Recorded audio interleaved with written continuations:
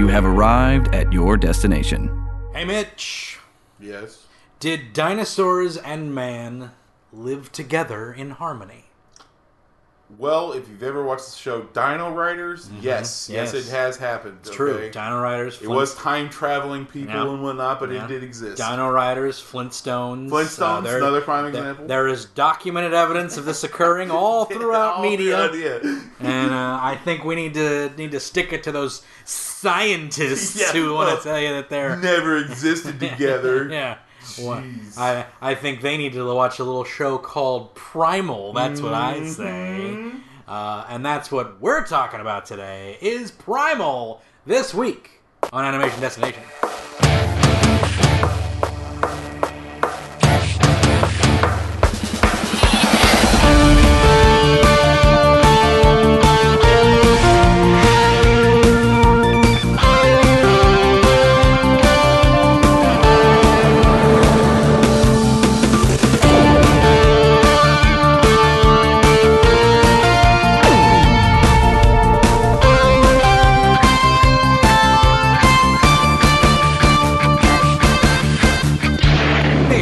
Welcome to the Animation Destination Podcast, an animation celebration podcast. I'm your host, resident cartoon junkie Brendan Jones, and I'm here with Mitch Harmon. Yo! And we are here to talk, Mitch, about Genndy Tartakovsky, as we have done before. Such a fine man. Many times on this show. We have done Samurai Jack, we have done... Samurai Jack Season 5. Have you done Dexter's Laboratory? We've not done Dexter's. We've never done Dexter's Lab. I haven't gone back to the classics too much sometimes, but we did technically talk Dexter's Lab when we did the Genndy episode. When Fair we enough, all about his work. But yeah. Dexter, I think, warrants a full episode. Oh, easily. That may not go episode or season by season, but just the whole thing overall. Yeah, Dial M for Monkey, and all those good shows off of there. Oh yeah, the Justice Friends.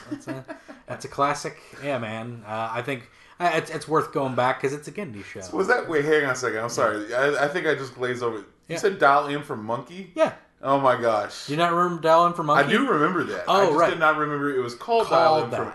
And there's a DC series called Dial H for Hero. Dial H for Hero, yeah. Yeah. And I've been working in comic book stores for, I guess I just don't remember Dexter's Laboratory's Dial M for Monkey. But right, yeah. You remember Monkey, though, correct? I do remember Monkey, because they would just... You typically call that show just Monkey, is typically what you call it, but it is Dial M for Monkey is the actual...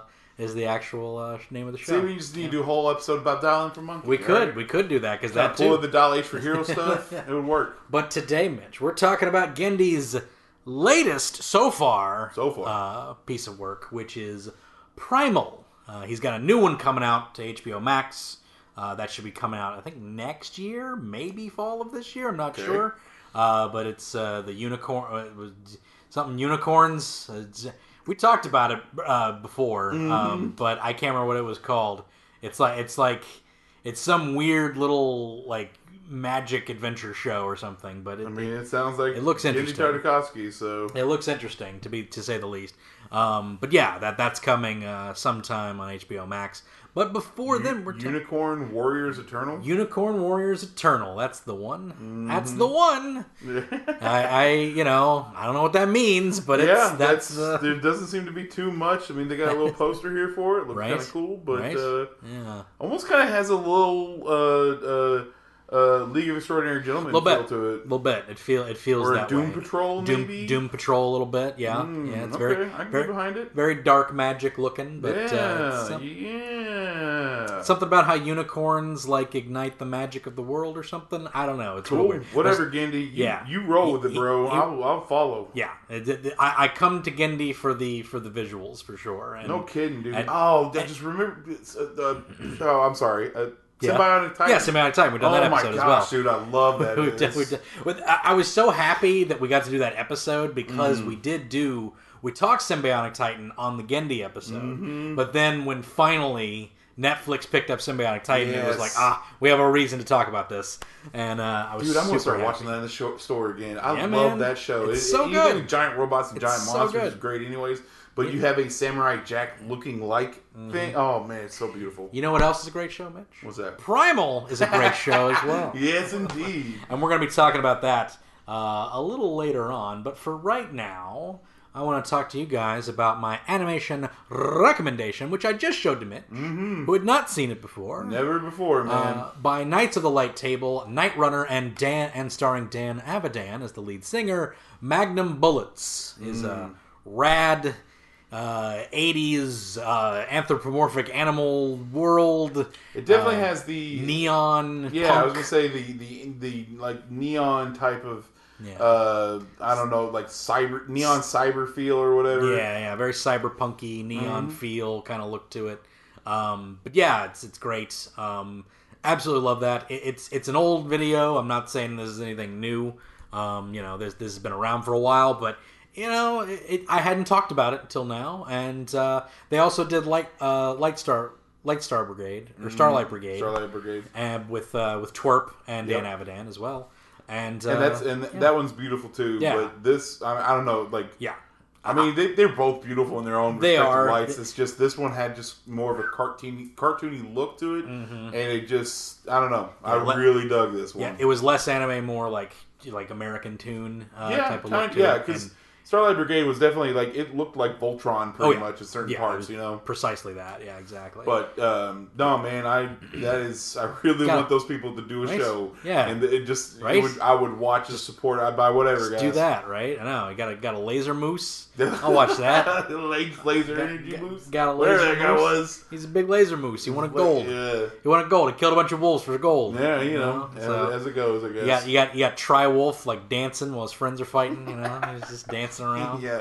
Well, he's emotional. He lost his friend or his lover. Or it's funny. Implied he lost a family member. It's funny because it's implied like a lover or family someone member, close brother, to him, very close. It's very it pains him the whole time. He's very anguished and screaming all the time. So. He's an angsty boy. He is an angsty boy. He's an angsty Spike Spiegel wolf. Spike Spiegel, yeah. You get a strong... Same boots, same color jacket. It's like he's a angsty wolf Spike Spiegel boy. Yeah, but it's a great video. Definitely go check it out. Magnum Bullets by Night Runner, Dan Avidan. Video by Knights of the Light Table. Patrick Stannard, who is a beautiful animation director. I would agree. More stuff from them, always and forever. Always and forever, I say.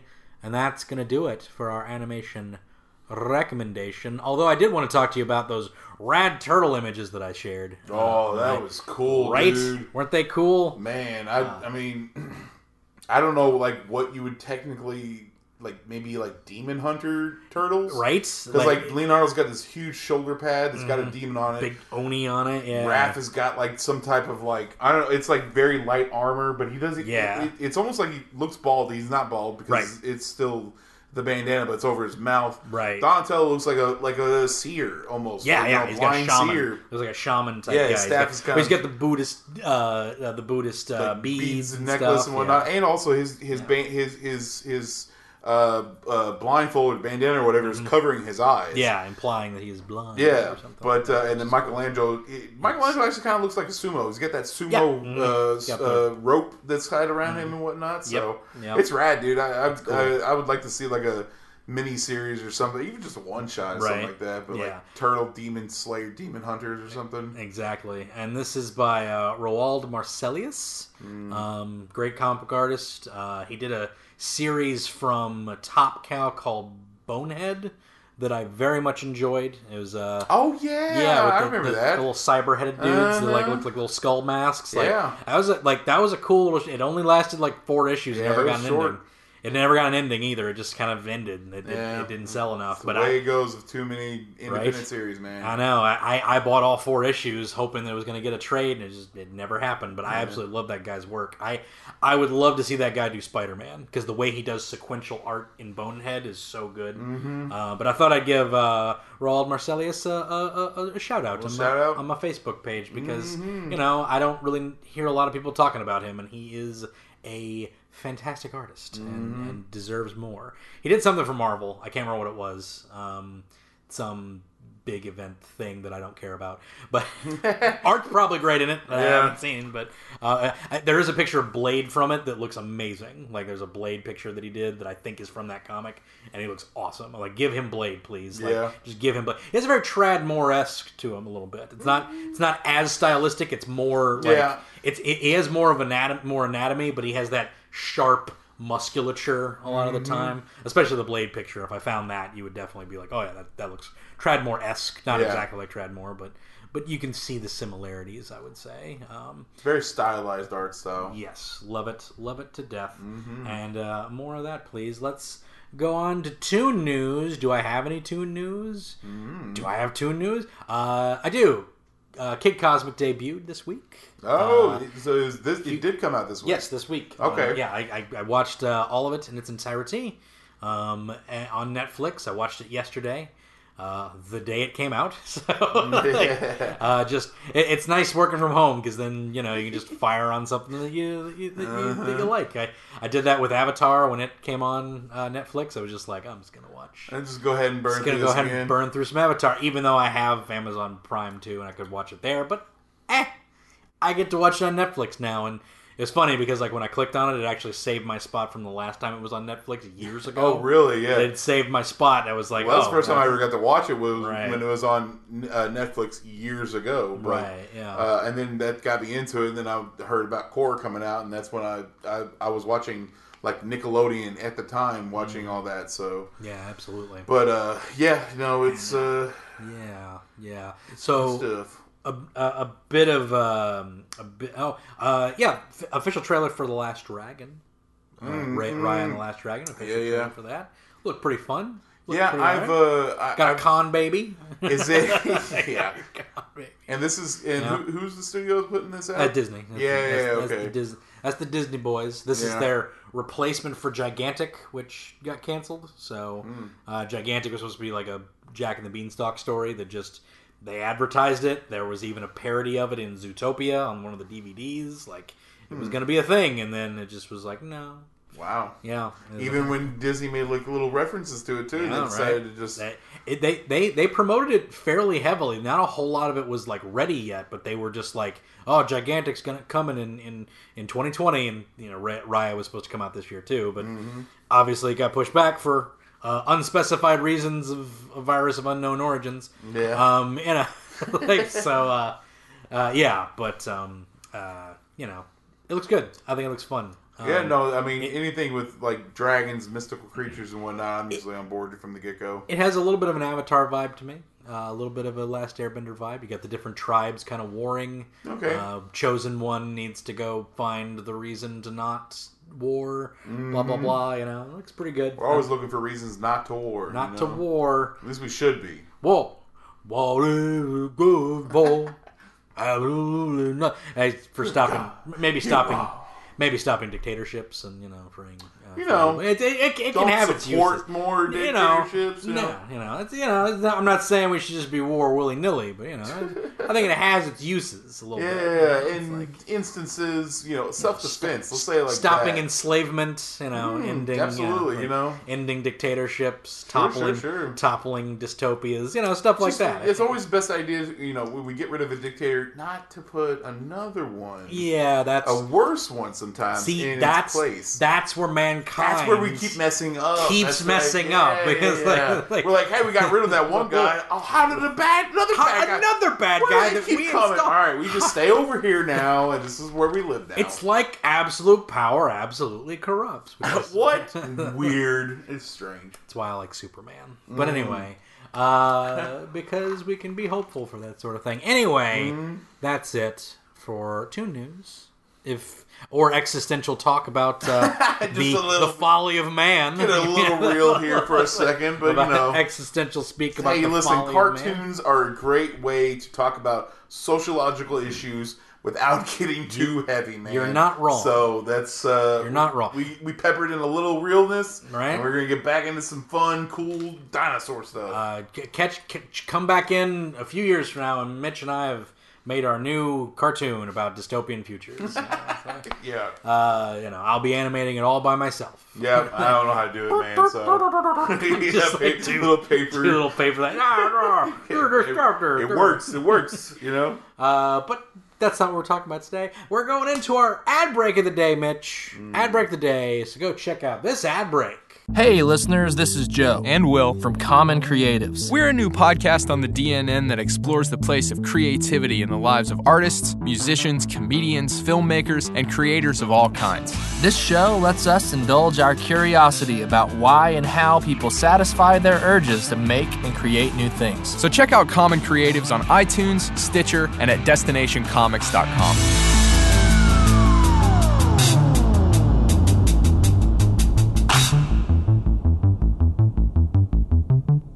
And we're back from that ad break. And, Mitch? Always good ads. I think it's about time that we talk about the Adult Swim hit. I assume it's a hit. It's probably one of my favorite Adult Swim shows right now. So. Yeah. And it is now available on Adult Swim app. The Adult Swim app, it's available there. It's also available on HBO Max as well. And that is Primal, Mitch. Primal. By Genndy Tartakovsky. It's about dinosaurs and a caveman and giant bats and albino apes. I mean, it's more than just those things. It's not a sum total of its parts, my friend. There's some deep meaning in not just between Spear and Fang, but just the world itself.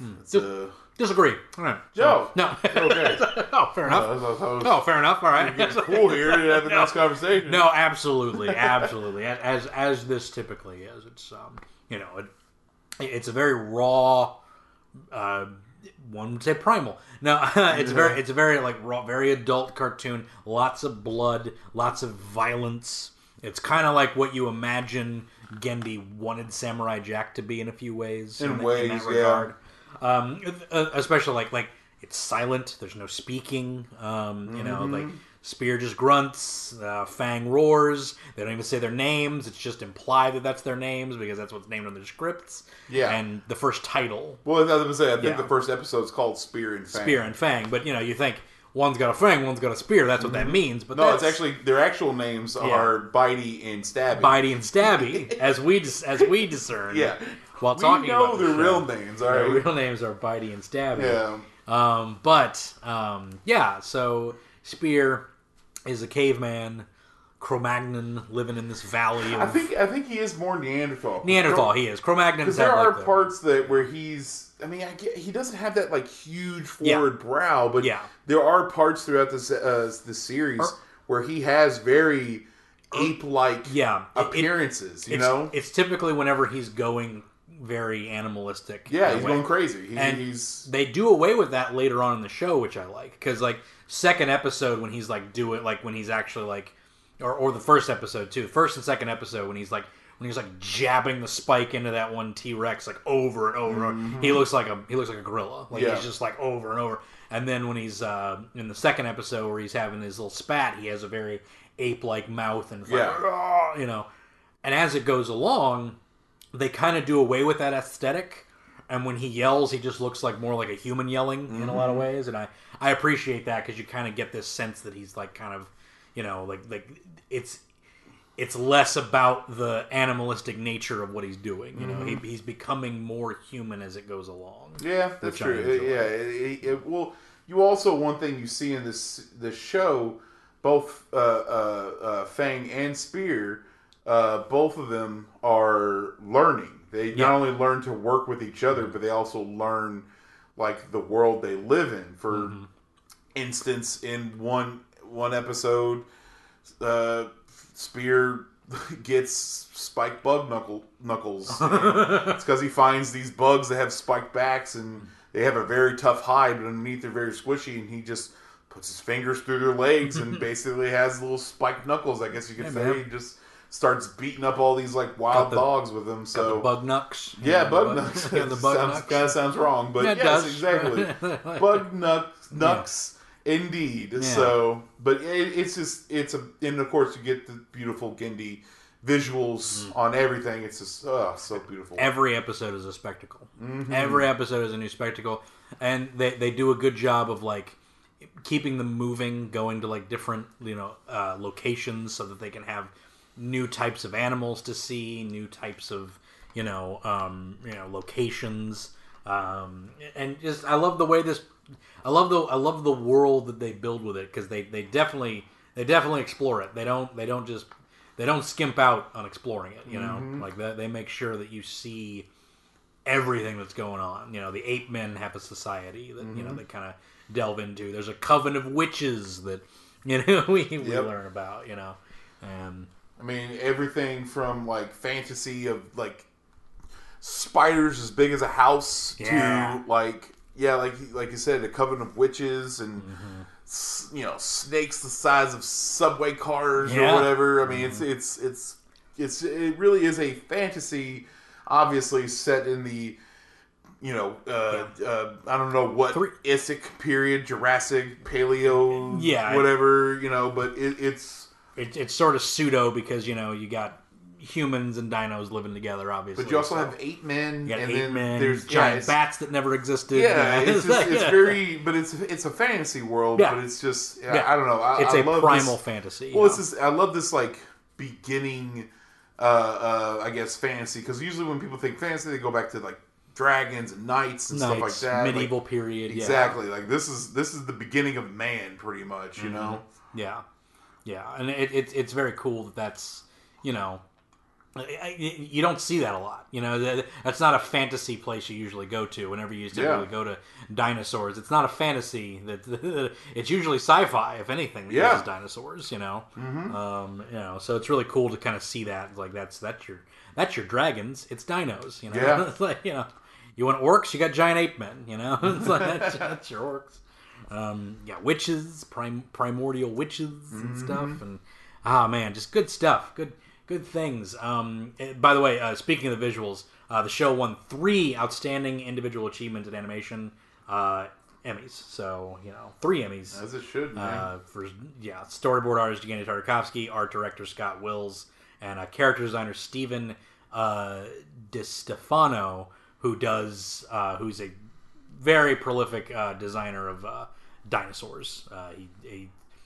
He's I think he consulted on Jurassic Park as well. Like I think he's a part artist, part paleo. I feel like this is the same guy I'm talking about. Nope, it's not. It's just a storyboard artist. Sorry. It's like, but they have a consultant on this show who does do paleontology, and I wish I had his name like in front of me right now because man, it just like what a cool thing.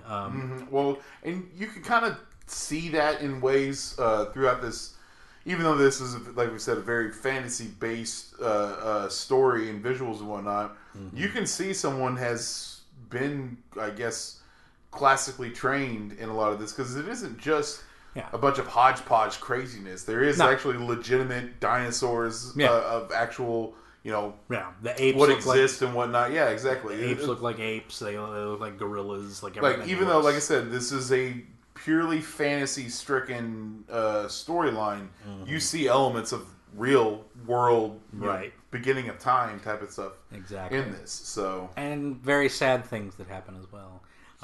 Which I guess we'll get to now. As we're talking about it's from the get-go. Episode 1 is a tragedy both for Spear and Fang. Spear gets back from hunting. They set it up very much that it's a dangerous world out there. Obviously, he's hiding from pterodactyls that are sniffing at his fish, stuff like that. And then he gets back to his family, who are immediately eaten in the shadows by some horned T-Rexes. I'm sure they're some type of other animal than a T-Rex. Then again, that could just be, kind of a fantasy aspect. I don't know if there ever was like horned T-Rexes or whatnot. But still, right? Who knows? Probably weren't, but still, It's just like it's so like so crazy because you just see his children eaten like right in front of him. Yeah, and blood down the mouth of the T-Rex. It's in shadow. It's in silhouette, but they all. I mean, he does like bite him, and then like the two little legs are sticking out. I mean, it's once again, like you said, silhouette. Right. It's all shadow. Right. But it's just like you see this little kid running away, and the T-Rex just bites him real quick. It's really sad and horrifying. And what I love about this show is they let everything cook. They let it all sit. Nothing gets rushed in this show, you know. Like not a whole lot happens throughout in a half hour of the show, because a lot of it is letting what's happening sit and like stew, and like you get to feel what's going on. Like half of this episode is Spear moping over his dead family, you know, and seeing them in the sun as he's like saying goodbye to them, basically. With, you know, again, no vocals at all, but you know, it just have this. You know, it's great, you know. Well, and that's the thing, in my opinion, like, the quality of this show comes from the fact that you can't have a dialogue. You have to tell the story through actions. There is no like exposition about, man, I sure am sad my family died. Right, like, it's got to be conveyed. Obviously, you could tell because he's very upset when it does happen and whatnot, but just like throughout... How to make that interesting, too. Yeah, you know, like, I mean, throughout the entirety of the show, there is no like exposition between these individuals. I mean, there is, but it's no dialogue. No dialogue. Yeah, exactly. You don't have anything explained to you by any stretch, and it's great the way they do it, because again, like everything, you get interesting ways that this stuff happens. You know what I mean? Like, like, you know, like he goes back into his cave after the dinosaurs just kind of leave, and there's this great visual of like the ones that ate his family start to leave, and you just see a shadow of a way bigger one in the background, and it's just like, ooh, there's some those were the babies, right? So like there's some foreshadowing, you know. It's like I just love that. I think that visual is awesome, because it's just like, hey, here's the existential dread of this whole situation, is that you weren't even fighting the full size thing there. This was the mini boss. Yeah, so, and then he just goes into his cave, and he has the little cave drawings of his family, and he just wipes them down. Just good stuff like that, man. And then he ends up seeing this other T-Rex, this non-horn T-Rex, and he's like, he's angry. He's gonna go kill this T-Rex, right? You know, he's just kind of. I mean, it's kind of racism in a way. It is, yeah. He sees a T-Rex, and in his mind, all T-Rexes kill his family, so he automatically has to go up and you know, get revenge. Dino's bad, man. Dino's bad. So he's gonna go take him out, and then he sees that it's just, you know, this dino's just feeding her kids, little tiny children. Had two little babies herself, and just feeding them. So he kind of like just like goes, you know, he pretty much decides he's not going to do it. But then here come the horn T-Rexes, you know, obviously here come the horn T-Rexes, and so they you know, kind of very quickly too. That episode kind of like it has a very low post Spear's family being killed, but then it's like it happens very quickly of Spear finding Fang, finding out Fang has children, and all of a sudden horn T-Rexes come barging in here, and yet everything feels like it kind of stews a little bit. Like you get this idea, because like the first wave with the children, like, you know, Spear like stops them from, you know, saves the little babies, right? And then like Fang's babies like kind of go up to him and like, oh hey, you know, it's like, so you think he's gonna like hang out with this like family of T-Rexes, but nope, here comes the mama, and the mama shows up and eats the children. So you know, like, so both Fang and Spear, now childless, murder this T-Rex. Straight up kill this T-Rex. We'll kill the three of them. And then the giant one comes in to takes them out, and man, tries to I think at even one point doesn't Fang get, I think like her leg gets bitten or something like that. She goes down, but Spear in his true Neanderthal ways has his tool with his spear and whatnot. Yeah, goes inside its belly and cuts out. So, you know, man, it's a great great start to a show, because then, after all that sadness, Spear gets to ride a dinosaur. Which is great. Lost a family, but hey, get to ride some dinosaurs. Got to ride a dinosaur. The thing his wife never let him do. Yeah. I mean, it sucks that he lost his family, but now he gets a chance to actually... That's my headcanon anyway. Yeah. I do like that they, because they have that, and it's a really sweet scene, because, Spear's just leaving and Fang is just kind of, following after him, and he doesn't really know why, and you get this very, puppy-esque kind of, reaction from Fang that's kind of it's like, dude, we're all we got, Yeah, well, I mean, she lost her family, and I mean, in a way, they both helped each other get their revenge on the thing that killed their family. So. Right, yeah.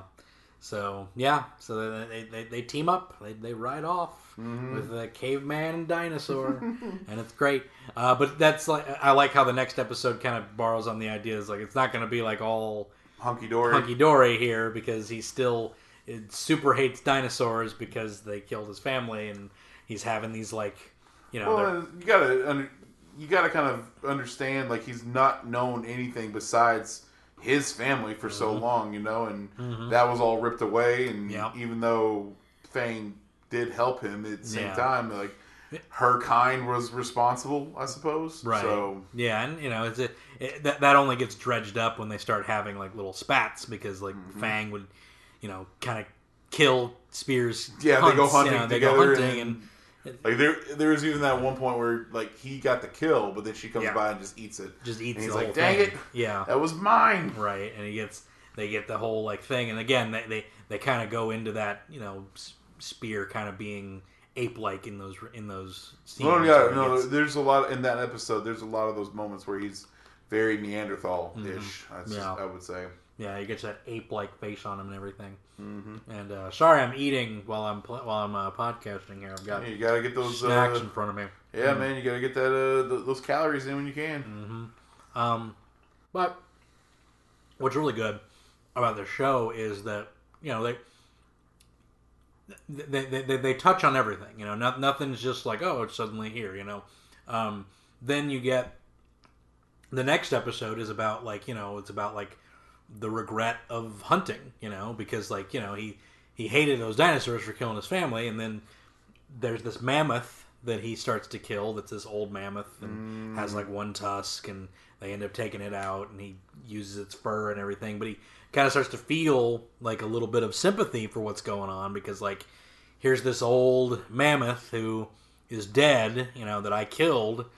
What makes me different from the dinosaurs that killed me and Fang's kids? They were just hunting, and you get all this without dialogue. That's what I think is so good. You get all of this without just flashing back, without just being told exactly what's going on. You have this idea that he's having these thought processes of what's going on, and then he has this flashback to hunting with his kid, where he teaches his kid how to hunt one of these deer things, and then kind of give respect when because they kill it and everything, and the son kind of walks over to it, and then Spear just kind of puts his hand on it, and kind of gesturing for the kid to do the same thing. It's look, this thing gave its life. Now we're gonna now we can live. The fact that right. It's we're going to take its life so that we can survive. So you got to respect it and everything. It's really cool. And then you have these mammoths coming after Fang and Spear for killing the older mammoth, because they want his ivory, they want his tusk that fell off that they had, which I thought was really cool, because elephants are very communal in a lot of ways, which is weird. When you think about elephants, you don't really think of them as being pack animals or something like a dog or something like that. It's but they are they are communal in that way, and they all kind of walk to the to a certain area to die off. Elephant, they call them elephant graveyards. And that's kind of what this herd of mammoths, they're headed to a mammoth graveyard, I guess, so this old mammoth could, I guess, die in there, because they, at one point in time, they started falling behind. At the beginning of the episode, started falling behind, and the herd disappeared, and that's when Spear and Fang found him. Right. And once they killed him, and then Fang also took some meat and one of the tusks and all this stuff. Right. And then the herd had come back looking for him. Yeah. So and they just wanted the tusk back, and it's good stuff. Good storytelling, man. Because it mimics what they're thinking and everything like that. So, it's good thematic storytelling. Exposition without any dialogue, it's difficult, but it can be done. Then there's an episode with giant bats and a giant spider.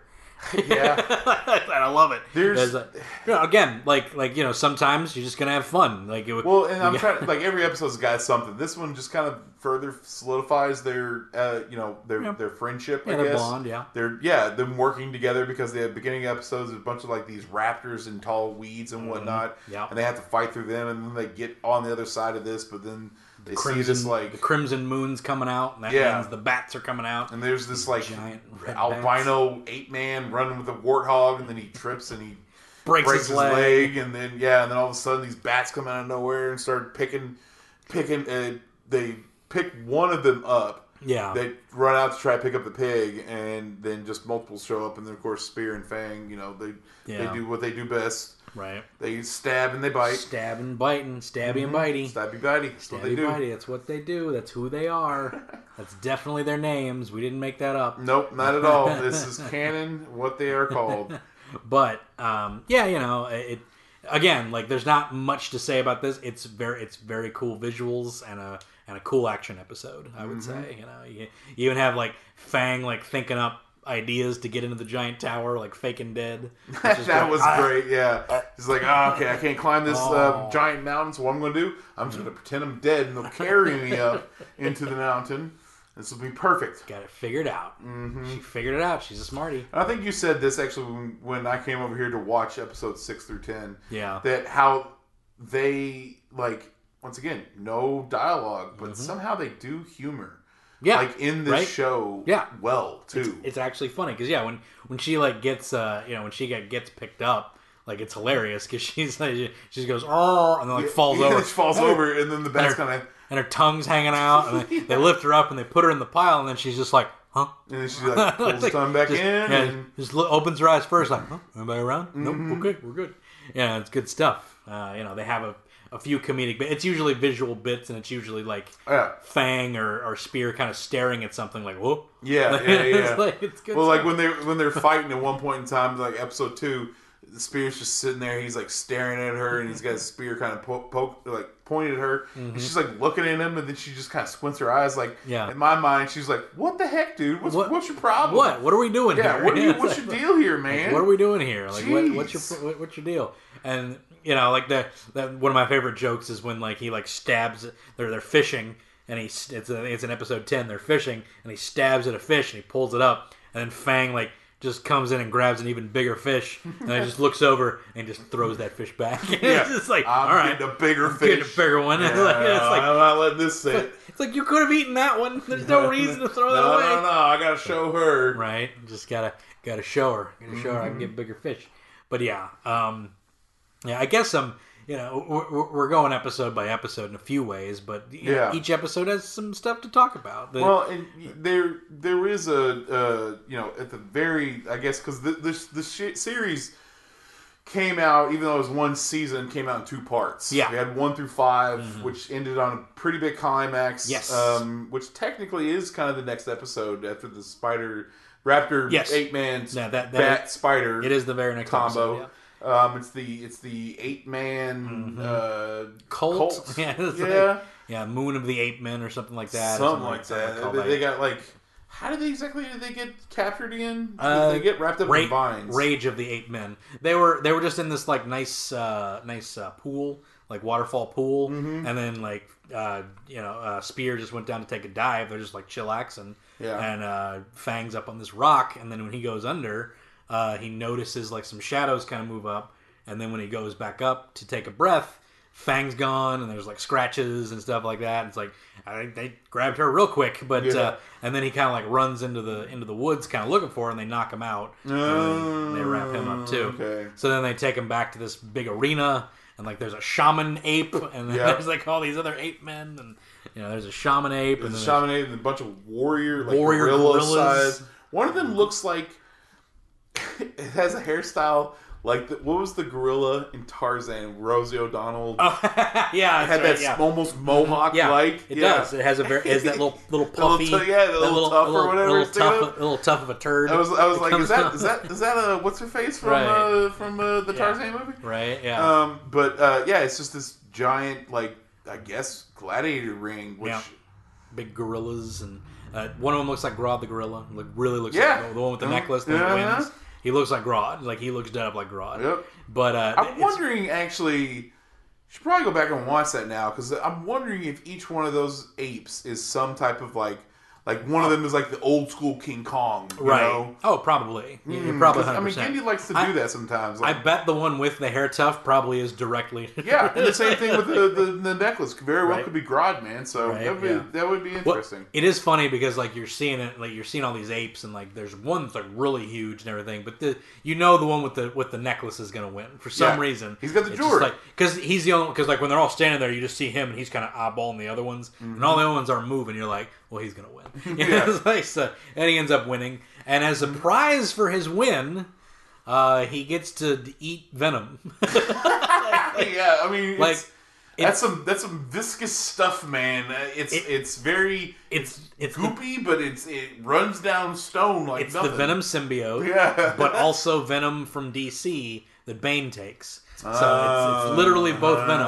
Okay. It's literally both Venom. That's a good point, actually, because they do get jacked. Yeah, it's this black ooze, primordial ooze that the shaman kind of drips down. Just one little drop. That's the thing that kills me. It's like one little drop gets like, and then he just hulks up. He's like, I'm the Hulk. And now he gets to fight Fang, basically. It's like, it's an arena. Fight the thing. Yeah, I guess he fought the other gorillas, and now he gets to fight the prisoners. Right. Yeah, he gets to fight the ape, or the lizard that we bought, that we got. And then so that happens, and Fang's just getting completely screwed up.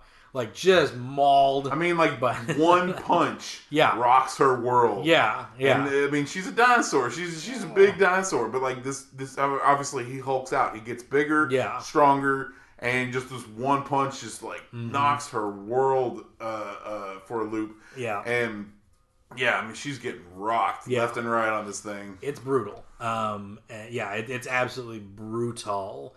And, so...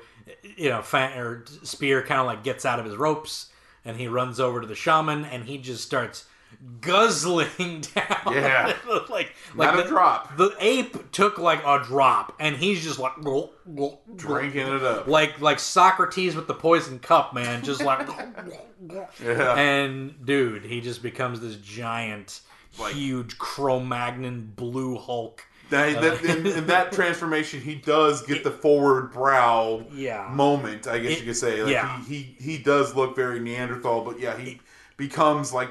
This gorilla is like it's twice the biggest size of Fang. And he rides Fang. Yeah, and he becomes bigger than that gorilla. So, and just starts beating it. Yeah, rips its arms off. Oh my gosh! Starts beating it with his own arms.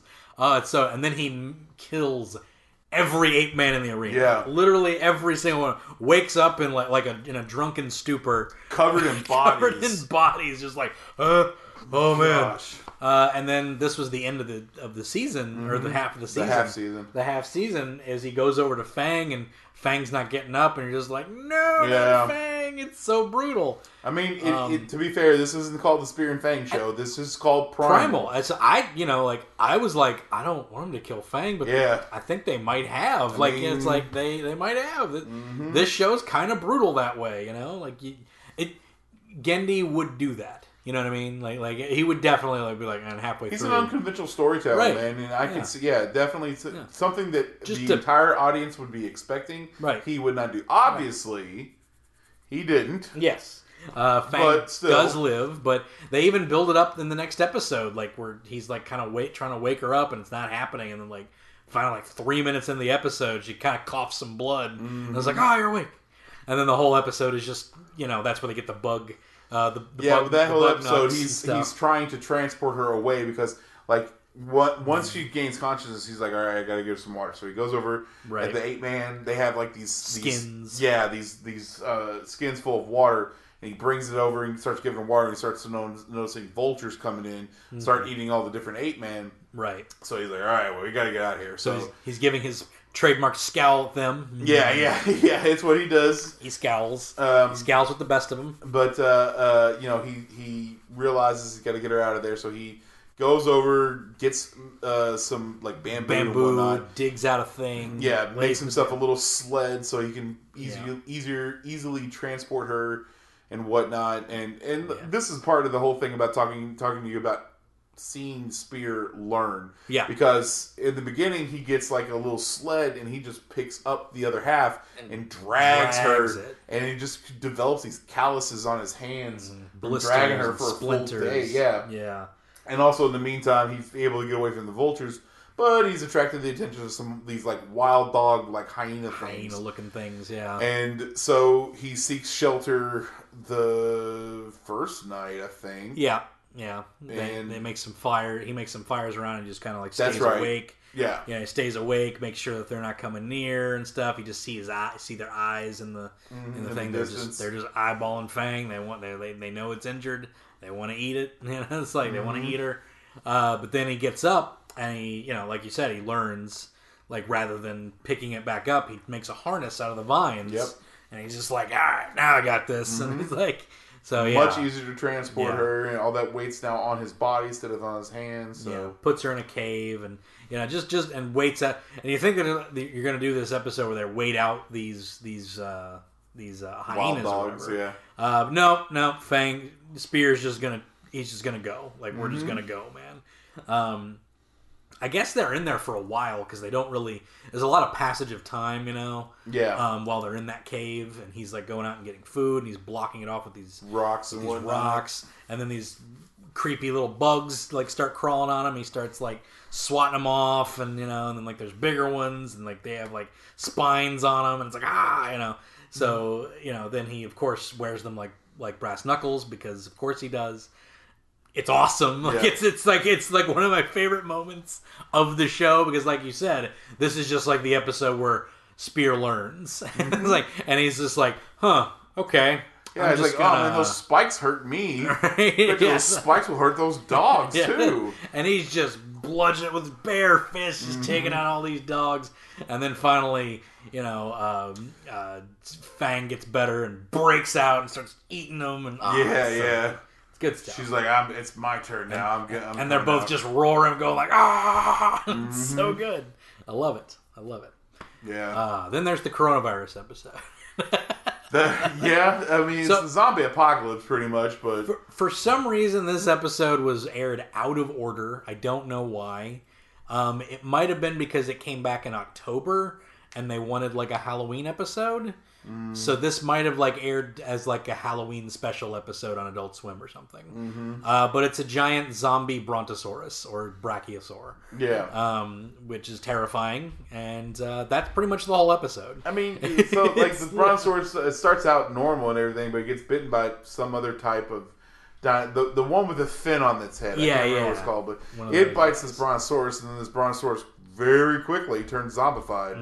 And then naturally, that small brontosaurus was bad enough, or that small fin-headed dinosaur was bad enough, and now you have a giant hulking zombie brontosaurus. Right. And it's really cool. What a cool idea of just like, what if we introduced zombies into this? Yeah. And what if we took the most like benign dinosaur we could in the brachiosaur? That's it's the biggest dinosaur, isn't it? Yeah, but it's benign. Like they're not gonna. They've never been known to hunt. They're vegetarians. They're vegetarians. They have vegetarian teeth. They eat fruit. They eat leaves. That's what they eat. And but here comes this thing that's a virus driven. I love the eyes. Like the eye, like the eye kind of implies that the virus is what's controlling it. Because once the fin-headed one died, the eyes went from red back to its like normal color, and then and I think the same thing. Or no, I think maybe it happened when it bit into another one. You saw the eye kind of change color and whatnot. Yeah, exactly. You see it happen to the brachiosaur. Like you see him kind of like, because he's like all sick and like going, and then like it gets just sick real quick. Well, it just slowly like starts to take over his face, and then you see his eye go that berserker weird that twirly red spiral. Yeah, and it's just cool. Like it just so much like thought is put into like. All right, first we have this idea, giant zombie brachiosaur, right? Mm-hmm. What's that going to look like? And everything makes sense with what they do. Because, like, the first dinosaur looked like that. It was green, had green skin, had the red eyes. And they just transferred that over to the giant brachiosaur. So I just think that's cool that they're able to do that. And, to really think about what they're doing, Yeah. And then, like, it dies in a volcano, and it's like... I just love how it's just like a giant horror story. It's literally just like it is. This really is not like there's not. It's basically a creepypasta. Like there's there's no like advancement of plot. It's just like they even have a nightmare scene where Spear dreams about getting bit by this thing. Yep, him and Fang get bit and being horrified, and then they watch it die, and they're still horrified. And they're just, really like the episode almost ends with both of them just being like, "What did we just see? What was that?" And they're both just staring at this thing burn inside of a volcano. This past like 48 hours has just been just been crazy. And they're just like, "All right, man, let's get out of here." Yeah. Also, this episode has Spear smug face, and that's one of my favorite things. Yeah, when they're leaving, and like it's like he's like, we gotta go, and Fangdom will go out there. It's like, I'm not going near that thing. Yeah, you kidding me? It's like, no, we gotta sneak out. And like they're sneaking out, and a little pebble like rolls down next to it, and it like lands next to it because he thinks it's not getting up. And like they're both like real nervous, and it lands next to it, and it doesn't get up, and he just turns to Fang, and goes, and like nods, and it's like this smug little face. And it's so funny. It's like, see, I told you, he's not getting up. He's not getting up at all. And then, of course, he definitely does get up and starts chasing him through the canyon. Which Fang would have turned to him and go, just like looked down. Like, I'm sorry. I thought he wasn't going to get up. He did. He totally got up. Oh, jeez. Last episode, the only episode that I have a small problem with. I think this episode's awesome. I think it's awesome. It's the Night Terror. Oh wait, Coven of the Damned. I was gonna say we got the Coven. The witch one coming up. Yes, the Coven. Forgot about the Coven. The Coven was next, actually. Mm-hmm. Got some witches. Witchy woman. Got a primordial demon witch that rides a pterodactyl. Yeah. I mean, I guess in this one they just wrong place, wrong time. And right. They just got caught up in this like kind of druidic. I would have left way quicker than they But yeah, they go up. To be fair, they were like behind a rock, and they like see all this like weird stuff going on, so they go and kind of investigate, but they're kind of hidden. Mm-hmm. It's just the witch shaman, like druidic witch woman, alien. She can like see through her pterodactyl, who was perched high enough and saw Spear and Fang, and like. Yeah, she snitched on him. So, I like how she kind of looked like the Beast. From from Over the Garden Wall. When she transforms, she looks like the Beast. First she looks like an alien. Yeah. First she looks like an alien, and then she's got the black horns and like kind of like Ashi when she's on Aku form too. Like when she gets okay. Yeah, kind of that little bit. Yeah, I can see that. But so like this Coven of Witches like sacrifices this barbarian guy and like pulls out his soul, and the main witch makes a baby out of it and like gives it to one of the other Coven members, and it's like, okay, here's your baby. I took the soul, so here's a baby. And it's like, all right, cool. The guy looked very much like the Scotsman from Samurai Jack. Yeah, looked out like a Scot. I guarantee he would be voiced by John DiMaggio if he had lines. If he had any lines. If there was any talking to this show, that dude would have been John DiMaggio. Oh, what are we doing in dinosaur times? That's like. I'd watch it. Yeah, I would too. Absolutely. But yeah, he had red hair and stuff, and it's kind of implied that everybody there in that land kind of has red hair because the babies and the children have red hair. Because there was one point in time was like where we kind of see one of these witches pass. This one witch, I guess, is like in charge of getting Fang and Spear ready for whatever type of witchy things they do. Right. And, like, you see kind of, there's a past event, like, she has, like, some, like, I guess, memory or something like that. Yeah. Of her with her child, and it had red hair, and immediately I was like, oh, dude, was that her child? The kid? I know. Sacrifice? That's what I thought happened, but it's not. Yeah, she just lost her child. It fell off a cliff. I assume she... It looked like a little girl. And she fell off a cliff when she wasn't really paying attention, and then So now she doesn't have a kid, and and so she's sad. A soul baby. She doesn't have a soul baby, and she for some reason doesn't have her little antlers. Maybe anymore. you lose your horns. Maybe you lose your kid. I guess. I don't know. Yeah. I don't know. But then I don't know which is rules. I don't know either. But yeah, it's but it's really good because again, like they're able to convey like this empathetic moment with this witch that like goes back and sees Fang and Spear's past and like sees their children die. Yeah. And empathizes with that them. Is true. That episode we do get a recap pretty much of what happened. I mean, I guess it does. Because I was sitting here trying to think, I was like, what does this episode serve other than just more like just crazy stuff going on? Yeah. But for those who may have jumped on this not from the beginning, they kind of get this little bit of exposition of who Spear is and Fang is and kind of how they've gotten to this point, I guess. So. Yeah. And a lot of this show is also just sort of like it's just telling stories, like they wanted to tell this story of this witch and where she's coming from and like not they introduce these worlds and then they play with the rules that they have, It's like not all these witches are just evil. They want children. They're maternal. And she lost hers and now she feels a kindred spirit with Fang and Spear because she knows and saw vividly that they too lost their children. Yeah. And it's a great little moment because she has this little like ritual where she like makes a circle and like puts it in front of them and then jumps into their past and sees them and then she's kind of alone in her hut and she just kind of does it herself and goes in and like it's like obviously not the first time she's done this. It's very sad because like she jumps in and sees her past, and even like tries to tell her to like, hey, look after your kid, it's gonna die, and it's so sad, But yeah, man, I love this stuff, love stuff like that. Yeah, it's so good. So. And she, kind of has a, I guess, turning moment and decides to, I guess, basically like, doesn't she just end up just letting them go or? Yeah, well, she kills she rides Fang up and kills the pterodactyl. At the top. That's right. Yeah, that's right because she mind controls Fang a few times, which really makes Spear upset. But, right, but then he goes she's a witchy woman. You can't really fight against magic. Kills the pterodactyl, which leads to. Spear getting free, and then she lets, she commands, Fang to take Spear away, and then the frickin', the beast lady, right? The beast lady alien, the coven leader, like it's a great little cutaway because like it's gonna.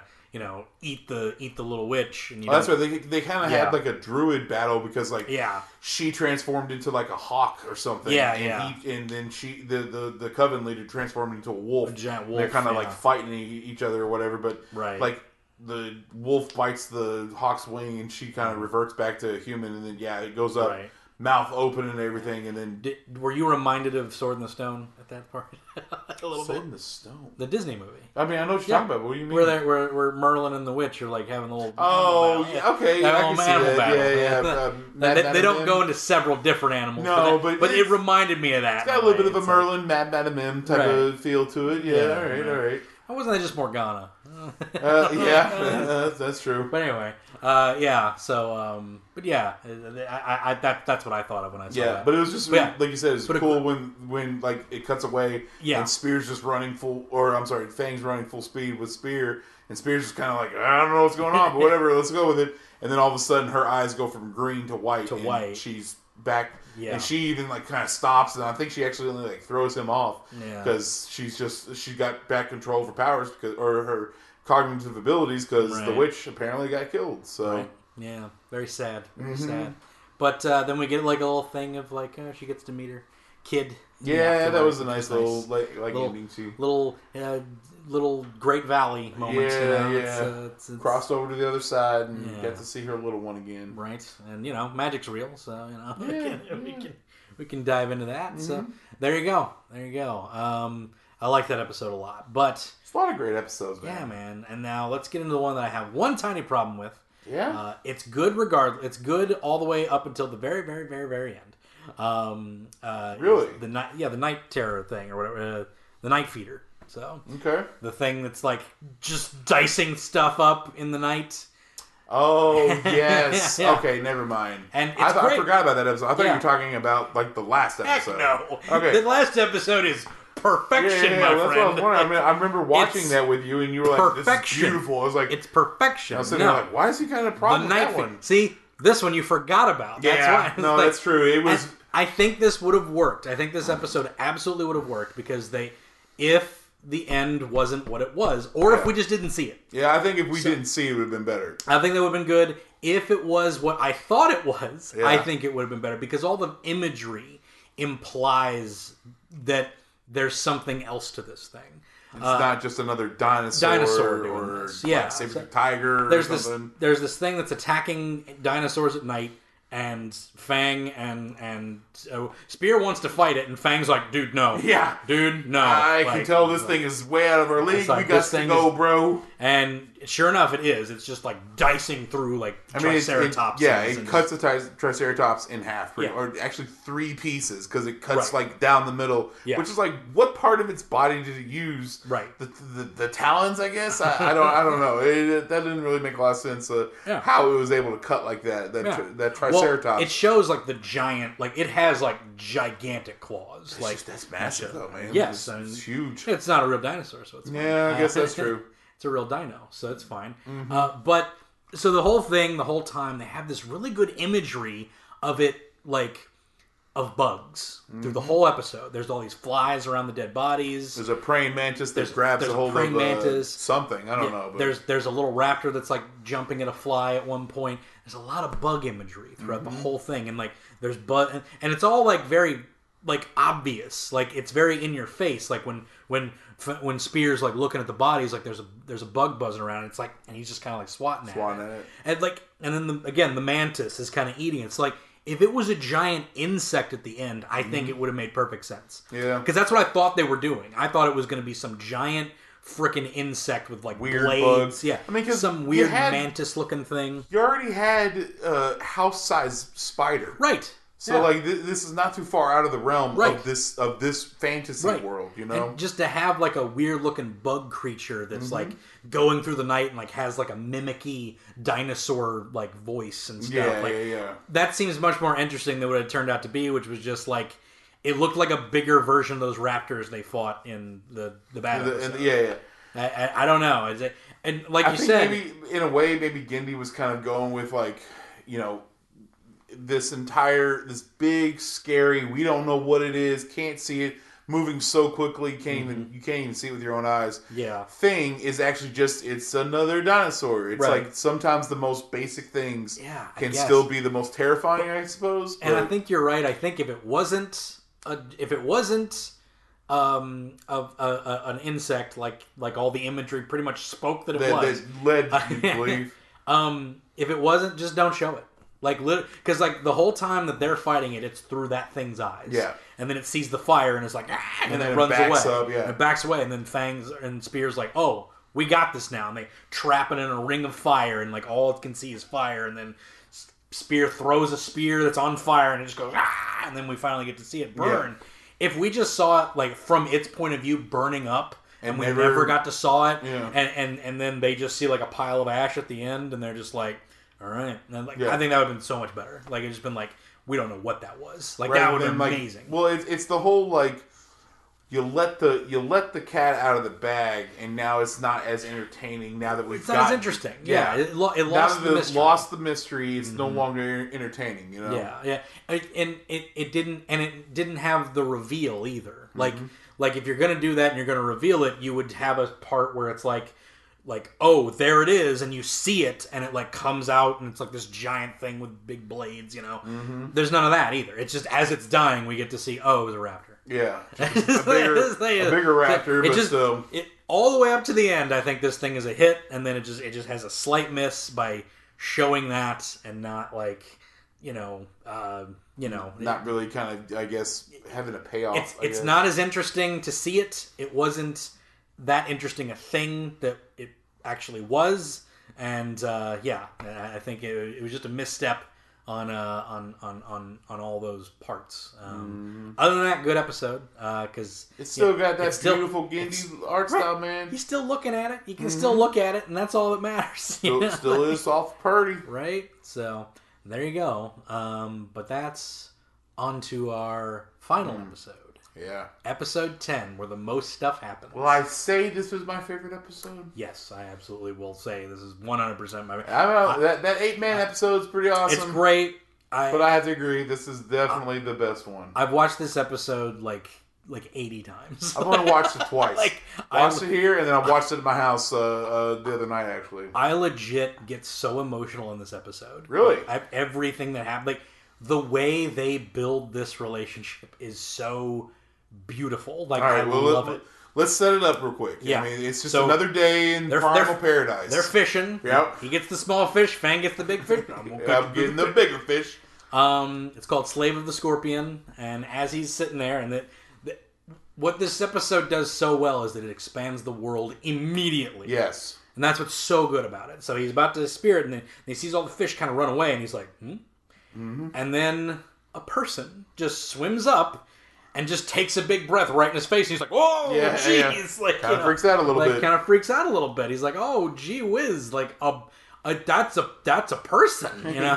Like that's a people. That's another people. It's no dinosaur. That's a people. I'm a peoples, you know? Sort of, yeah. I'm a peoples, you know? And it just like so like immediately you're like, oh, more people. Now we've had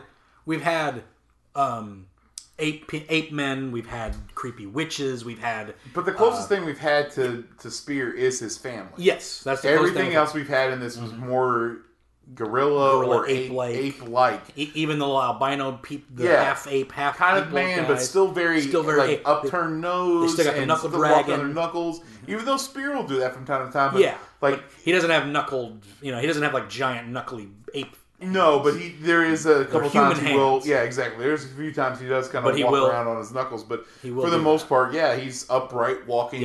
You know, people. He's people. Exactly.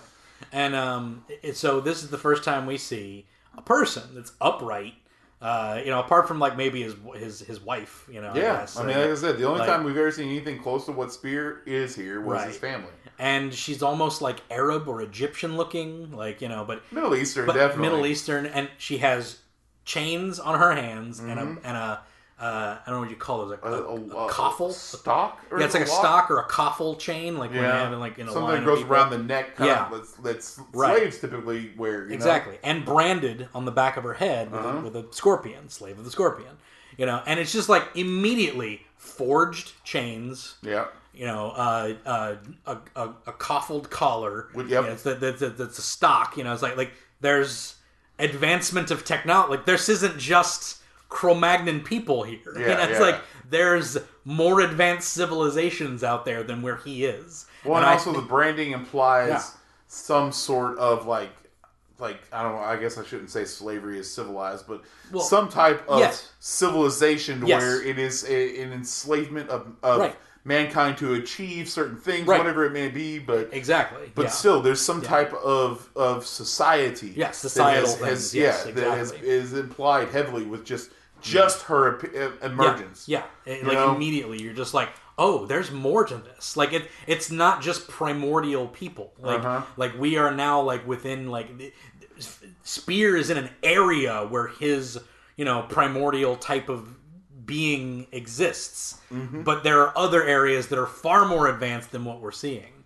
And man, I just like it's like immediately, I just love it. Like everything that I'm thinking of when it happens, and then you have all this great body language where she's just running for her life because she was running from a big alligator thing that then attacks Fang, and like Spear's like, oh crap, and he kills that thing, and then immediately it's like, I gotta chase this lady, hold on. Like dude, like Fang's like, where you going, bro? And he just has like this resting angry face that's kind of scaring her the whole time. But he has this great posture where he gets down and he puts his palms on the ground, puts down his spear and then palms on the ground, and he's crouched down. And it's just like, and she's like terrified. And then she kind of like just sees him and kind of straightens up a little bit. You know, it's like he's like no, I'm not. Yeah, it's like we're cool. Danger. We're cool. And then Fang comes over and goes, and I just love the look he gives her, like, really? Yeah. It's like, I'm really, dude? working here and you are not helping. It's like, really, dude? Come on. Yeah, so again, they back her up into a corner, and like Fang's like, and he's like, calm down, we're cool, and he gives the little thing again, and she kind of sits down, and then he builds a little fire, and she comes and sits next to it. It's just all this really great build up, like everything's so freaking emotional, and the way they draw her is like, I don't know, man, like I love everything about it. I love the way she's almost like Amazon-like. Oh yeah, she's super tall, huge. She's so much bigger than him. Very to be muscular but slender. To be fair, she might be 5'8". Because we don't know how short. Yeah, that's true. We don't have really. Neanderthals are typically shorter, and they're hunched over. They're shorter. He very well could be like a 4 foot. He could be like a 4 foot nothing baby. Yeah, like, we don't know.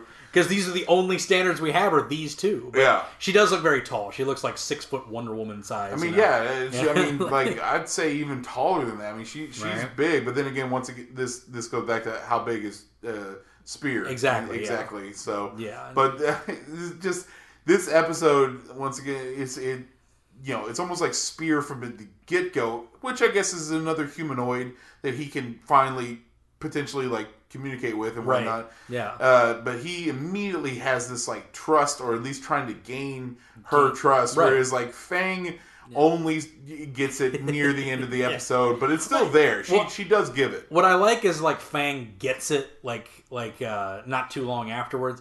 Doesn't like her, but like gets it almost immediately, because you have the part where like they're walking and like, you know, she's just kind of looking around because she's never seen anything like this place, I guess. Yeah. You know, I assume she comes from a desert area or something. Yeah, it's implied. Yeah, it's implied, and like she's never seen like jungles, and she's like hearing like, you know, birds and apes in the background. Sounds she's never quite heard and before. She's just kind of looking around, and she accidentally like bops into Fang, who like, you know, looks back and like roars at her. And then the very next scene, she's getting like buzzed on by a giant dragonfly, which, sorry, that's my freaking nightmare. I hate dragonflies or bugs? Dragonflies. Like, really? I don't like them. They're gross. They're gross animals. They're not even like they're not dangerous. Well, that's the thing. Like crickets. I don't like crickets. Crickets don't harm you. They're annoying. They're gross. They're disgusting creatures, and they hop at you. Grasshoppers? Grasshoppers I don't mind. What? I don't get this. This is the reason, because when I was a kid, when I was like a young child, like 3 maybe, there was this little wiffle bat in our garage, right? And I picked it up, and it was just full of these black spidery crickets that just funneled out all over me. Oh my gosh. And I was 3 years old, and I just went, bah! You know, it's just like, as they looked, and just screamed and screeched and cried for like an hour. Like, never liked them since then. Fair enough. They're gross and nasty things. I hate them. Like, it's like grasshoppers. And they jump at you. Grasshoppers don't jump at you. Like cricket do differ. Well, they do jump at you. But they're like green, and you can see what they are. Like, they don't look like gross, nasty, spidery things. I don't see the spider thing. Okay, like those cave crickets, like with the big long legs, and they have and the giant antennae. Hate them. But dragonflies, don't like them either, because they're gross. That one is weird too. Once again, they don't like bite you. The way they fly, and they're just like, I don't like them near me. I don't like them near me. So this giant thing terrifies me. So, you know, that's bugging her. You know, you know, that's like swatting at her, and then Fang like eats it. It's like I don't like you. Yeah, but I got your back because you're part of the. You're part of the pack, bro. I got it. You know, you team Primal now, right? You team Primal. I get it, but then, you know, she starts to like warm up, because there's a great part where, you know, they're eating like an animal that they caught, and like just chawing down on the meat like they usually do, and she's kind of just like eating at it, and she's like, like whatever, and then she starts gathering, which I loved, because it's like hunter gatherer kind of situation, you know. So, like, her people were gatherers. She starts picking up little root potato type things and berries, and, like, puts them in a little bowl that's a turtle shell, and starts cooking them, and they're like, what are you doing over here? And then, like, Fang's like smelling it and like looking over at it and everything. And it's like she offers it up to, it's my favorite part. It's such a dog moment, because sometimes they treat Fang like a dog, which I love. But she like gives like you know, she like hands over to Spear like a little potato thing, and Fang just like grabs it, and then Spear's like on top of it. He doesn't make a noise. He just jumps on her immediately. It's like, give it, drop it, and then flings him off, runs as far away into the forest, goes, eats it real quick before. Eats it real fast. And it's so funny. It's like, it's exactly how a dog would do it. Yeah. But then eventually she gives him another one. He like kind of eats it and goes, bleh. Yeah. I like it. He's not a fan of this flavored food. And she's like, all right, cool. That's cool. We tried. I did my best. Yeah, and they do this great job of just building up this trust between them and you know, all this stuff. And then the most beautiful scene, and I get choked up at 2 points in this series, or in this episode, every time I watch it. You know, because they built up these characters, like, you know, this relationship that they're building, this survival that they're both going through. And she wakes up one morning, and she's just like got a crick in her neck because she's wearing a freaking collar the whole time. She's wearing a stock, and you know, she's just kind of and oh, I forgot to mention her religion too. Oh yeah, she's very religious. The crescent moon. Whenever there's a crescent moon out, she does this little like prayer towards it, and I love it because like there's a mistrust that Spear has of it at first. Like, it's like, what does she do? Like, he kind of like sees her like the first night she sees it, or he sees her doing it, and he's just kind of like, what are you doing? And then later on they're in a cave and he sees her doing it, and he's just like kind of like what is this? Yeah, like, what is this? Not understanding what's going on, you know. But she wakes up one morning and she's like got a crick in her neck, and he's just like, all right, come here, and he drags her by the collar and like, hey, Fang, open up. It's great. And bites off the thing, and like, you know, she can feel her neck again. And then he's like, come here, grabs her wrist, puts it on a rock, and like breaks her chains off, you know. And it's like this beautiful moment where like the music swells, and she's like, gripping her arms, and like she's been through enslavement and, you know, all this stuff, and now she's free, and she's looking at the sun, and she just has this little smile on her face, and it's just like the music swelling, and I'm just like, oh, like I'm getting, like, it gets me every time I watch it. Yeah. And it gets me every time I'm watching it, and then she just, and it's so brilliant, because you don't see it coming, and I gasped when it happened, when I'm watching it, and she just points at herself and says, Mira. And you're just like, oh, a word. And it's like, you language. It's so good. It's so good because you have an entire 10 episodes of no words, grunting and screaming and things like that. Screeching, whatever. Screeching, no discernible words being said, you know, and it happens. And there's just something about that, the fact that you're able to elicit.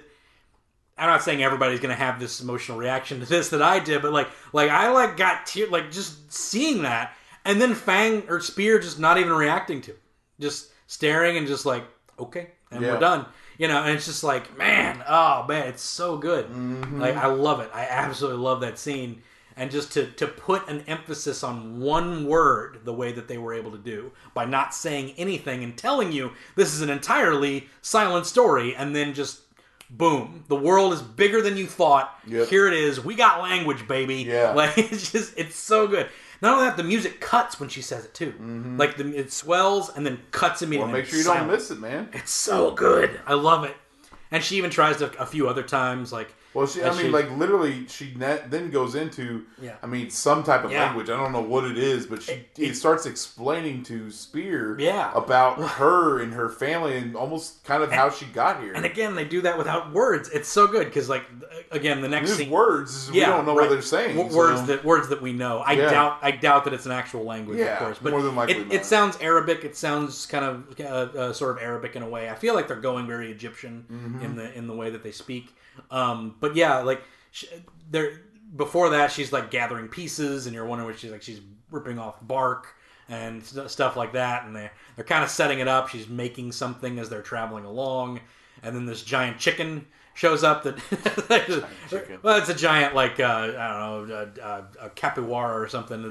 That's like running around, and like Fang's like, get it, and then Spear like throws the spear at it and misses. And then you just see like an arrow just go and just gets it, and it's like, it's like So it shows her, she's got a bow, and they're just like, what? Yeah, what is this? She threw a smaller spear. It's like, you got a bow? What's that? We shall call you small spear. Tiny spear. Yeah. But I'm bigger I'm big spear. Big spear. Let's make sure. Me big spear. He gets a complex seeing how tall she is. I'm big spear. No, me big spear. No, not you. And, me. And that's the part where she starts, like, kind of just drawing in the sand, and then... Explaining to... Well, yeah. She just starts drawing in the sand, like, just whatever, and then he kind of walks over and just draws the tattoo on the back of her head. Yeah. And just kind of looks at her. And it's so good because it's like, it's like he understands, like, you're trying to communicate with me. This is how I communicate. We draw. Mm-hmm. And so draws the thing, and it's like, oh, that's so cool. So then she starts drawing out, like, like, this is where I come from. And it's like a little hill, draws the crescent moon above it, draws the people, and it's like, and she's speaking, but you don't know what she's saying, but you're getting it, like, these are my people, this is where I'm from, and then she starts drawing these people with swords, like, coming running at them, and it's like, and she starts to get, like, more antagonistic with her verbiage, and like, we were attacked, we were taken, blah, blah, blah. I mean, you can hear the tone in her voice as it changes. Yeah. Talking about, it's very soft when she's talking about her people, but then when they seem to be getting enslaved, it's very somber and serious at that point. Yeah. So.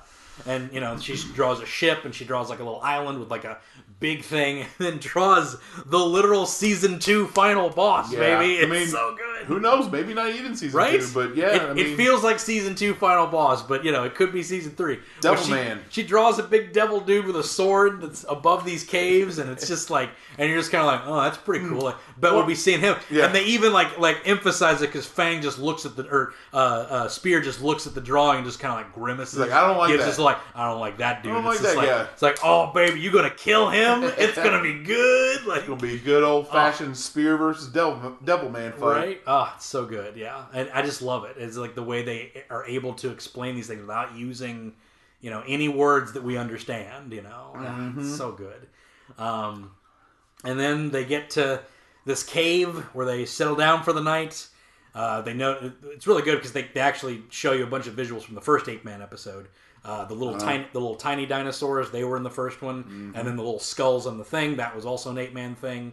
So, like, there's like, oh, there's 8 men around, look out. And then sure enough, when they wake up, the Fang's like, hey, get up! Like, and then they got her. Spear almost gets crushed by a freaking sledgehammer, and I was like, and they're like taking Mira.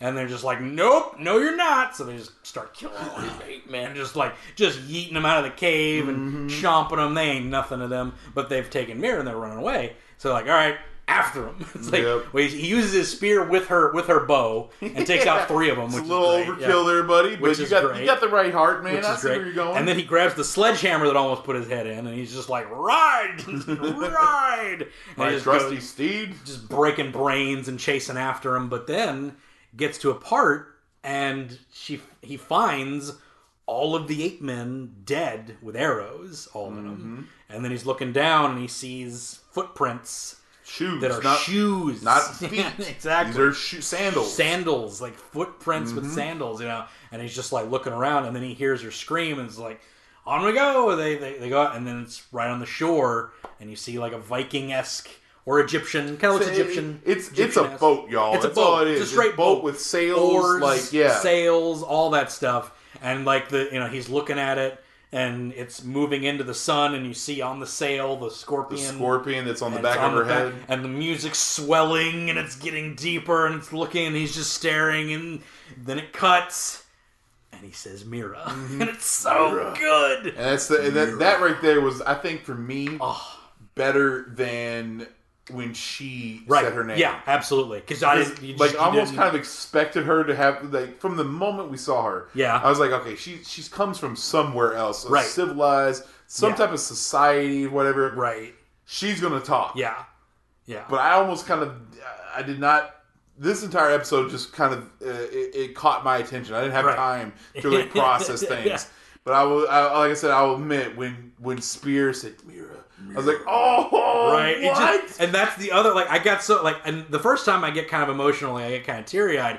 This one, I'm just like, let's go! Yeah. Like, he is going to kill all of these dudes. Ready for season 2 now. He is going to kill all of these dudes Yes. and rescue Mira's people, and it's going to be awesome. And you're just, like, what a call to adventure. And it's like kind of this down moment, because, like, he's, like, kind of sad, and, like, even Fang's, like, roaring, and he's, like, you know, like, it's, like, this big down moment, but you know, the moment he's able to, like... The question remains, though, man, like, how? I don't know. I know Spear has done a great job of, throughout the season, they've learned, but, like, are you going to tell me he's going to become a shipwright within the next few episodes? He's going to make a big raft, that's all. Like, I mean, to be fair, he did make a pretty sturdy sled to drag Fang on. Right. So, well, maybe he learns. I feel like the next episode he's going to start learning that. Like, he's gonna do something, like he's gonna start to find things that float. It'll be the whole episode is him like trying to find things that float. Okay. And like throwing them in the water and checking it, and then putting in two in there, and then like wrapping them together and just checking. Like, it'll be a whole episode of him just like learning how to do testing buoyancy, testing things, and like, you know, just innovating. Yeah, what's going to support my weight? What's going to support my dinosaur and my weight? Yeah, you know? And I feel like there's just like, you're gonna have like these moments, and like you're gonna have like that Moana moment where he's like trying to break through the tide, and it'll break the raft, and they'll wash up, and he's just gonna be all upset about it, and then eventually he's just gonna get back to it again. He's gonna find Mira. He's gonna do this. And you're going to end it with them sailing off on a raft into who knows where, you know? Yeah. And, you know, it's like, hopefully he finds them. I feel like that's how it's going to end up. But I'm so insanely stoked for the next season. Like, what a way to end it. Right. What a way to end this season. The way they end the first half was I guess, your typical way of doing it, because it's kind of like, your best friend now all of a sudden might die. Like, this is a cliffhanger. And this is a show that'll do that. Like, his kids, all their kids died in the first episode. This is a show that could do that. Yep. Like, they could absolutely kill Fang, and then now it's just the spear show. The spear show. No more the bitey stabby show. Just the stabby show. I mean, think about it. Like, of course, it wouldn't have been as good, but like, if they killed Fang there and then they introduced Mira, it's still a show. Like, without Fang, like they could have done it. Luckily, they didn't, because it's not because Fang's awesome. I'll be honest with you. The main attraction for this was be like, dude, he's riding a dinosaur. Exactly. That's so cool. I'm saying, like, narratively, it wouldn't have stopped anything. No, it would still be a great show. But I would have been watching this entire show like, be better with the dinosaur in it. That's all I would have kept saying. Maybe he gets a new one later on. Yeah, that would be cool. Like, it's almost kind of like, now he gets a Triceratops. That's what you would think, but it's like, but now they just kept her alive. That's fine, you know. Yeah. And they did a good job. I'm all on board with keeping Fang around. Don't get me wrong. It's great, man.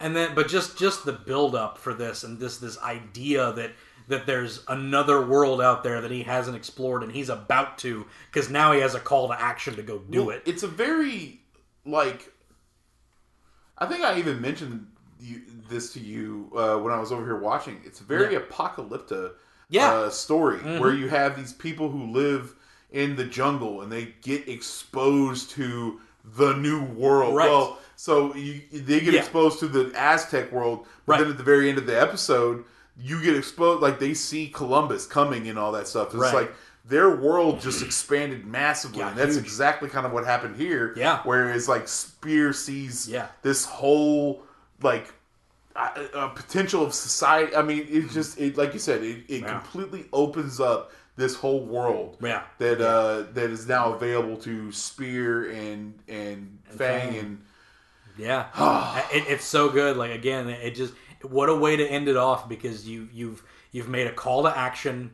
You got me pumped, and you've expanded the world in one episode. One episode did all this by introducing one character. I don't know how they did that. Like, it's just like, it's amazing, and it just took me completely off guard. I wasn't expecting like any kind of like larger narrative or expansion into this. It's like, it's Primal World, and he's gonna beat up a bunch of dinosaurs and ape fighting things. Cool, man. It'll be cool things. Giant every episode. Spiders, big bats. No, they even set up a boss fight for later on. It's so good. Like, how rad is that? And I don't know, man. I'm just stoked. I can't wait for more of the show. I know, dude. Well, I was like, when I first heard about this show coming out, I was like, Genndy doing dinosaurs? Right? Yes, please. Yes, please. Sign me up. All of that, please. And then I watched the first half of the first season, and I was like, man, this is like really good. Like, I was already expecting it to be good. I was like, this is well done. Right? No talking. You got this great story being told. Man, he did it right. Yeah. And then second half, and you're just like, I can't handle this anymore, Genndy. Right? You're blowing my mind, man. Blew my mind with that. It's amazing the way he did it. And I can't believe they did that. I can't believe they literally... Because again, like I said, I've been enjoying the show like thoroughly. And I've been like recommending people, the show's great. And then the final episode just like took it to levels I couldn't even like imagine, because it just piqued every bit of my interest in so quickly. And I can't wait. I can't wait for more of it, man. Like, I don't know if it's even going to live up to what this episode was to me because of what it introduced me to. As long as Genndy doesn't get, like, held back. I don't know, that sounds like it's like, it's just all Genndy, but yes, it kind of is. It is. They let... Well, he built a team, obviously, not to discount the team, but Genndy built the team. Well, that's what I'm talking about. Yeah, like, exactly. Genndy, obviously, he can't do it all himself. Yeah, obviously. He needs to surround himself with people that he trusts and that can carry out what he has envisioned. Yes. And that's the only problem that I ever see with Genndy in certain situations in his past, was that you had some big wig execs or whatever come in and try to be like, okay, no, we got to do it like this way. It's like, no, right. I'm a creator, man, and I want to do it this way. Yeah. And there was kudos to him. It's unfortunately limited some of his work, but still, the work that he has been able to put out and produce, beautiful stuff. Yeah. This is no different. Yeah, absolutely. Absolutely. And I can't wait for more, man. I cannot wait for more of this. Speaking of more, any words? I do know it is getting another season.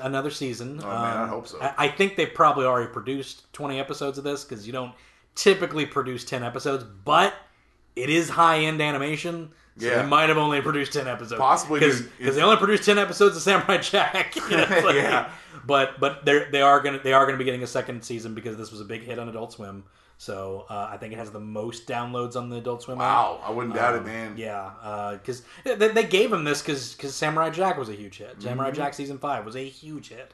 And go figure. Like you let the show exist and give it a good time slot, like Symbiotic Titan, instead of giving it the death slot on Friday. Yeah, it's like, oh, look at that. Yeah. Well, something like Symbiotic Titan, it doesn't matter now if you put it onto a streaming service. Yes, put it all on Netflix, man. Release it, even if you want to release it episode by episode. That's what's good. Is that I don't know what the laws would be, but I think the laws are good. Because it was a Time Warner tax write-off, no more episodes of Symbiotic Titan can be made and aired on television or on Time Warner, TV. But that does not necessarily mean for streaming rights. Streaming rights are different. So if they wanted to on HBO Max give him a new season of Symbiotic Titan, ooh, that would be great. They could, especially since they could kind of take this the route of Samurai Jack Season 5 or Primal, where it gets a little bit darker, gets a little bit more gory, mature, whatever. I mean, it's...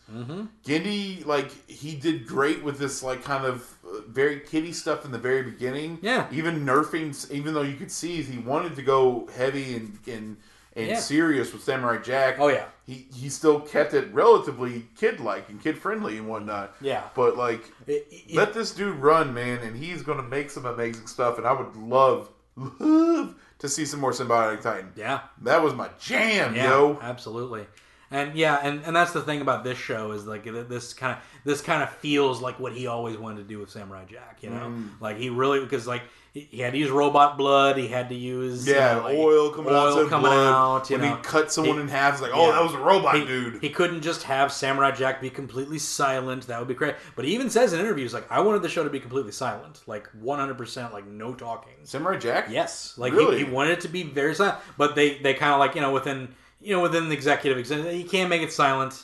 There's you can't make it silent. And then he's just it's on a kid's show. They gotta talk a little bit. They have to explain what's going on. So he decided, well, then I'm going to get some baller voice actors then. So he got Mako and he got Phil Lamar to fill it in. So that's great. But he always envisioned Samurai Jack to be silent, to be a silent show. I didn't know that. Yeah, it would mimic like the silent samurai movies of old and stuff like that, and I think that's great. Now obviously, like I don't think like up until production it was going to be that. I think he obviously evolved and said like, well, we can't really do this show silently, so but we can do it semi-silent. He doesn't have to talk all the time. Yeah, we can do visuals, and there's episodes where Samurai Jack doesn't say a thing. Yeah, nobody says anything in certain episodes. That's true. He's just cutting stuff down, and it's really cool. But this show, no one says anything at all the time until Mira, and it just expands everything. Exactly. Like, blows up in your face. I mean, excluding Mira, there's only one word in the entire first season. Yeah. Entire 10 episodes, there's only one word uttered. And if you count Mira, it's just like a paragraph of that. It's not a lot of words, man, that she says in this language that may or may not exist. What I did like was that they very clearly did sort of entail to a real language when they did that, because she says the same word when she's looking at the people standing next to her thing, and then the crescent moon. It's like Anali or something like that, or something, or Aili or something like that. She says that. And then when she's praying to the moon again in the cave, Spear like writes, like in the sand, he draws the little crescent moon, like kind of asking her like, what's that? What is that? Why do you pray to it? And she like kind of covers her heart, and she says the same word, Ali, and it's just like, so it's like family or heart or something in that regard, like it's like it means something to her. And I just thought that was cool. It's like you had the same word. Man, maybe he went full Tolkien. Maybe he did. Maybe he made the whole Elven language. Who knows? Yeah. Went Klingon with it. Yeah, exactly. That was the fans that did that. Tolkien didn't, or Roddenberry didn't even do that. It was the fans that made Klingon. They're just like, all right, whatever, we'll run with this. Cool. But that's gonna do it, Mitch. We covered Primal Season 1, baby. Indeed. The first 10 episodes of Primal.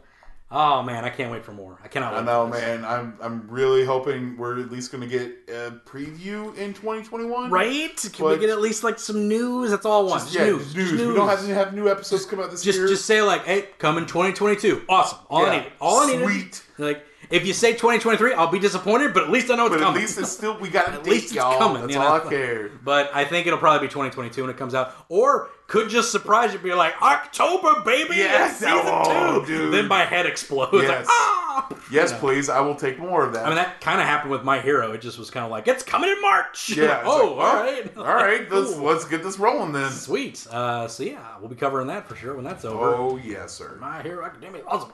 But that's going to do it, Mitch. Thank you so much. Thank you for being on. Absolutely. Anytime, my friend. Especially talking about Genndy. Absolutely. Anytime. Absolutely. This has been the Animation Destination Podcast. You can check us out at animationdestination.com, destinationcomics.com/DNN. And you can also check us out on Facebook at Animation Destination. That's it for this week. Next week, it's the best of 2020. Ooh. Stay tuned.